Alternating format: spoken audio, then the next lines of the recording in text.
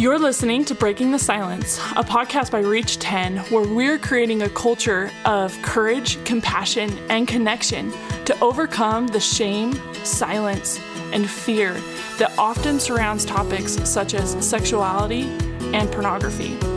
We're your hosts, Chriselle Simons and Creed Orm.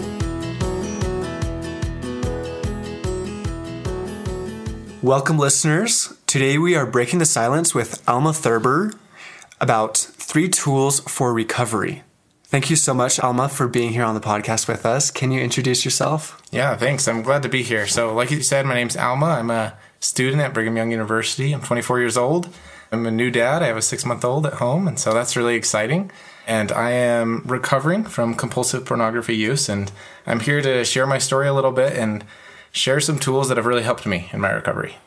Awesome. Thank you so much for sharing your insights. We're really excited to talk about these topics today. So tell us what those 3 things you want to talk about are, those 3 tools. Yeah, so the first one would be having a growth mindset or just a healthy mindset while going through recovery. The second would be setting good boundaries for myself. And then the third is about building a support network that can assist me best in my recovery.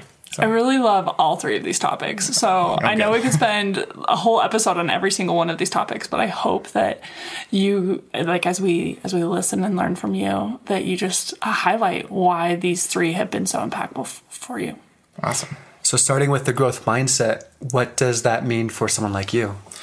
So I guess the way I would phrase it is being willing to commit to consistent growth over time and not be expecting results like overnight. So I guess, for example, several months ago, I made a commitment to myself that I was going to continue working my recovery and doing what I needed to do despite what my sobriety date was. And that's helped me a lot because there's a roller coaster of a journey for all of us as we go through our own recovery with relapses and just good and bad days. And it's really easy to become discouraged. But as I've had that commitment to continue working my recovery all the time, it's helped me keep going. And I've seen a lot more success overall as I've been able to stay positive and commit to the long-term goal of just like healthy living. So you said about a year ago, you made that goal? Yeah. So is that when you finally started to understand what a growth mindset is? Did you was it hard for you to get to that place of having the growth mindset? Yeah, I think so. I think, like I said it before, it's discouraging, especially like after a relapse or things like that. It's easy to want to give up or feel like everything I've done in the past was for naught. Mm-hmm. But just committing to continuing to build myself regardless of what my sobriety date was has helped me keep going and realize that everything is working. It maybe just not on as fast as I want it, but it is. There are positive changes in my life. So I really love that. What do you feel like has been the biggest shift for you as you switched to this growth mindset? Yeah. So recently I learned about something called a binary mindset, which would be kind of the opposite of this. But a binary mindset is simply feeling like you're either doing really, really well or you're doing awful. And so black and white thinking is another way to look at that. Exactly. Yeah. So for example, after a relapse, I might commit to myself, okay, I'm never going to relapse again. I'm never going to have a bad day ever. I'm just going to be perfect. And so day 1 comes along, I don't relapse. I'm like, yeah, I'm doing so good. Day 2, I'm doing awesome. And then eventually down the road, it might not be sustainable and I'll relapse and then I'll feel like, wow, I'm doing absolutely terribly. So I would say with the binary mindset, it often makes you feel like you're doing better than you are just on day 1 and 2. And it's easy to get lazy feeling like, wow, I'm cured now because I haven't relapsed since I made that commitment. With a growth mindset, you are looking at the big picture of things, and small setbacks or even good days aren't going to skew your overall progress, and you're willing to commit to just taking things one day at a time and not be discouraged if there's bumps in the road. I love that. So let's talk about boundaries. What have you learned about boundaries? Yeah, so I guess to start off, I wanted to say with boundaries, the purpose of boundaries for me, at least, is to avoid triggering situations. And so what that means is, I guess in my personal experience, for example, being on social media for long periods of time is triggering for me. It puts my brain in kind of a numb state as I just keep scrolling and scrolling through Facebook or some other platform. And that's kind of the perfect storm for me and my addiction. So I can set a boundary in place. I'm not going to be on social media in these situations or until I've read my scriptures during the day or things like that to help avoid those situations where my past experience tells me I could be in trouble, if that makes sense. So boundaries are there and are perfectly tailored or ideally tailored to the specific person, knowing what your vulnerabilities are to help avoid pitfalls that you know have happened in the past. Totally. I love that example of like a specific boundary or like, this is what needs to happen in order for me to be safe in this situation. I think that boundaries are so valuable because that's what it's really about, is helping us to be safe and to create safety in our lives. Can you tell us about maybe a boundary that's a little bit more vague or one that you've like had to kind of play around with and understand a little bit? Yeah. So one of my boundaries that I've had to adjust frequently is in the past I've said, okay, I'm not going to get on the internet or use my computer at all until I've read my scriptures and done like all of my other like self-care daily type things so that I can be kind of mentally and just mentally in the right spot and ready to resist any temptation that could come.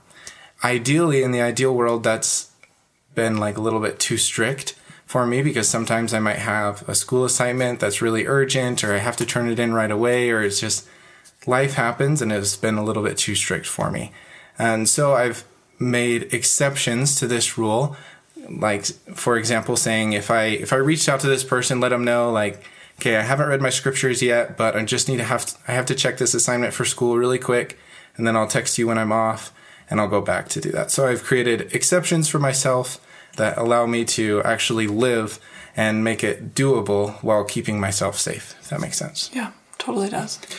How have you come to know what kind of boundaries you need to set for yourself or modify? Has that just been something you've been able to come up with on your own? Did you have to have other people to create those boundaries? That's a really good question. A lot of it has been just getting to know myself. I've just taken time to look at my past relapses and realized, okay, these past several relapses, there's been similar things that have happened.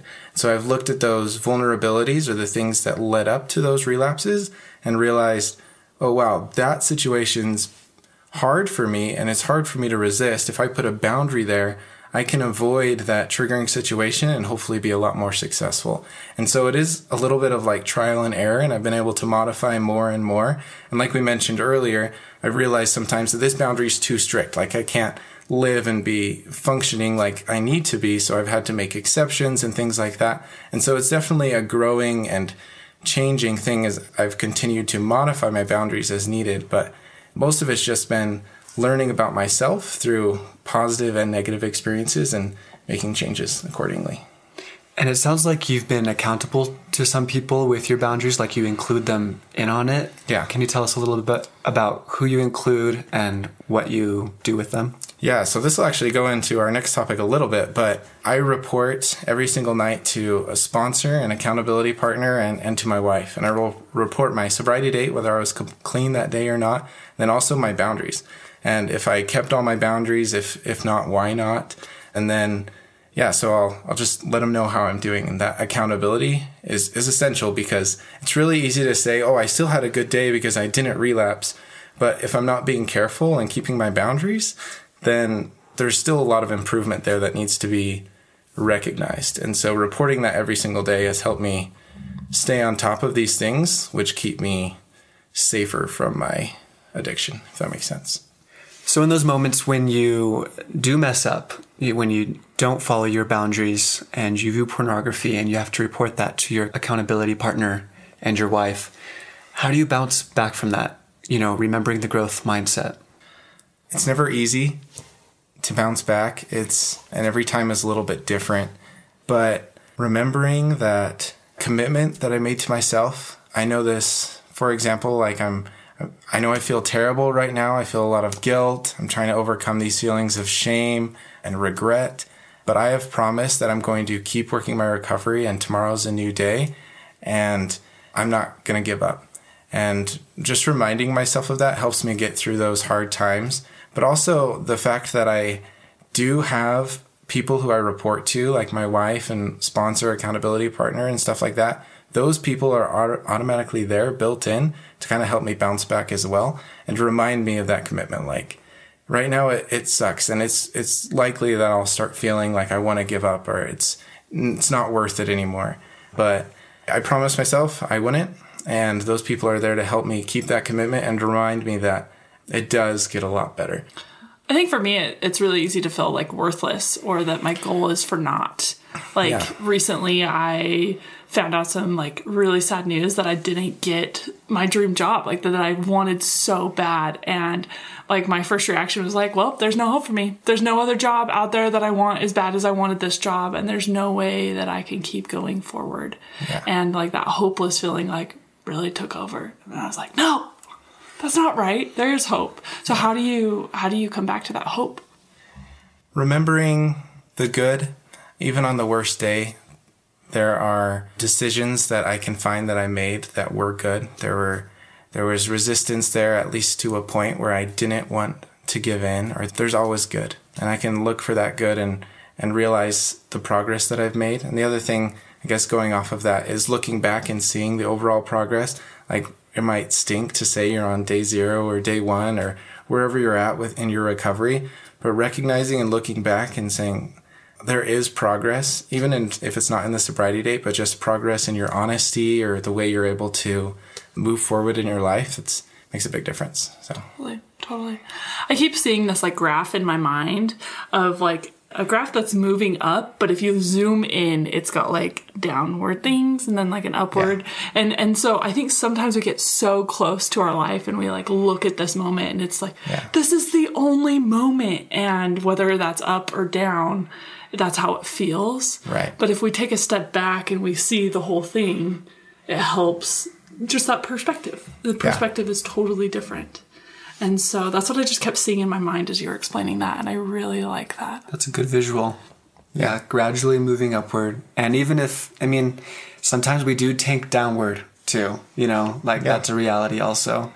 But remembering our worth as human beings, as children of God, that can take us far. And you were mentioning, this is the third tool that we really wanted to hit on, was the support network. So your support network of people help remind you of these correct principles, right? Help you get back into a good mindset again. Totally. Yeah. I think the support network, recovery in general for me is just consisted of adding more and more people to the support network. At first, I guess when I was a teenager, it was just like my mom and my bishop. But as I've been able to reach out more and more and more, bouncing back has become easier. But then also just their tools and their advice and their prayers on my behalf has all started to just help exponentially in my recovery, which is huge. And each recovery, each support person or each avenue of support could help in maybe unique ways. There are ways that a sponsor or accountability partner could help me that my wife couldn't, and vice versa, just because some people have maybe experienced recovery for themselves or have dealt with similar issues and can relate more.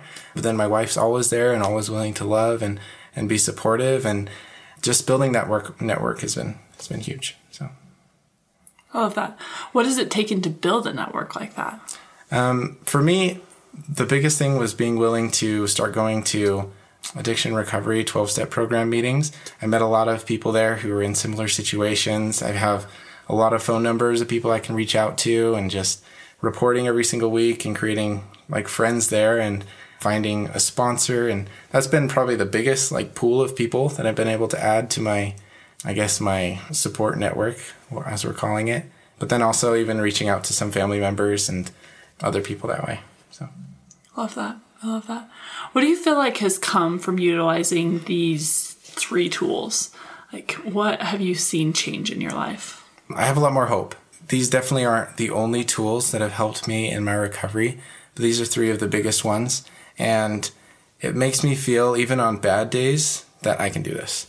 And it makes me feel hopeful that even regardless of those little pitfalls, when we zoom in on that graph like we were talking about, everything can get better, and it will. And I can feel confident in that because of that mindset, of the boundaries and the other tools that I have to keep myself in place and then to keep myself on track, But then also just these people of cheerleaders, support people, counselors that I have that'll just help me along on my path. So fantastic. Thank you so much for sharing and for sharing specific and personal experiences with each of these. I think that is so valuable and is one of my favorite parts about being able to host this and to interview you is because like that's so real for you and this is working and sometimes it's hard and sometimes those pitfalls hurt really bad and there's hope. Yeah. So once again, this was Alma Thurber with 3 tools for recovery in pornography, growth mindset, boundaries, and building and using a support network. Thank you so much, Alma, for being here and giving us your insights. Thanks. Love being here. Okay, listeners, before we go, we want to share with you a review from a listener and what they are loving about Breaking the Silence. This review is from Merlise Avery, and we hope that we're saying your name right. I hope I'm saying your name right. And you said this, and I'm so grateful for this review, and it really just warms my heart. But this is what you said. In the age of information, you don't have to look very hard to find opinions on sex. But for those who hold an ethic of keeping sexual relations between spouses only, few opinions function as both informative and edifying. Much in traditional conservative Christian culture emphasizes the don'ts of sexuality, leaving a blank space for what healthy sexuality between spouses can look like. These conversations are a start in filling in that blank. Thank you, Reach 10. And thank you, Merlise Avery. We want to make sure that you know how grateful we are for your review because your review helps us to reach more people. And so if you're listening, message us or email us at hello@reach10.org and we are going to send some swag your way. Thank you. Thank you for listening to Breaking the Silence by Reach 10. Help us create a new culture of connection by sharing what you heard today with at least 10 people. Please help us reach more young adults by going to iTunes to rate and review our podcast. Be sure to subscribe so you don't miss any episodes. Reach 10 is a nonprofit. You can help support this podcast by donating on our website and following us on social media. We share these views to open the dialogue on these tough issues. We are not professionals, and the ideas shared on this podcast should not be taken as professional advice. The opinions and views that our hosts and guests share do not necessarily reflect the views of Reach 10, and we don't guarantee the accuracy of any statements you hear. Reach 10 is not responsible for your use of information heard on this podcast. We keep learning and invite you to join us as we build a more open, compassionate, and courageous culture.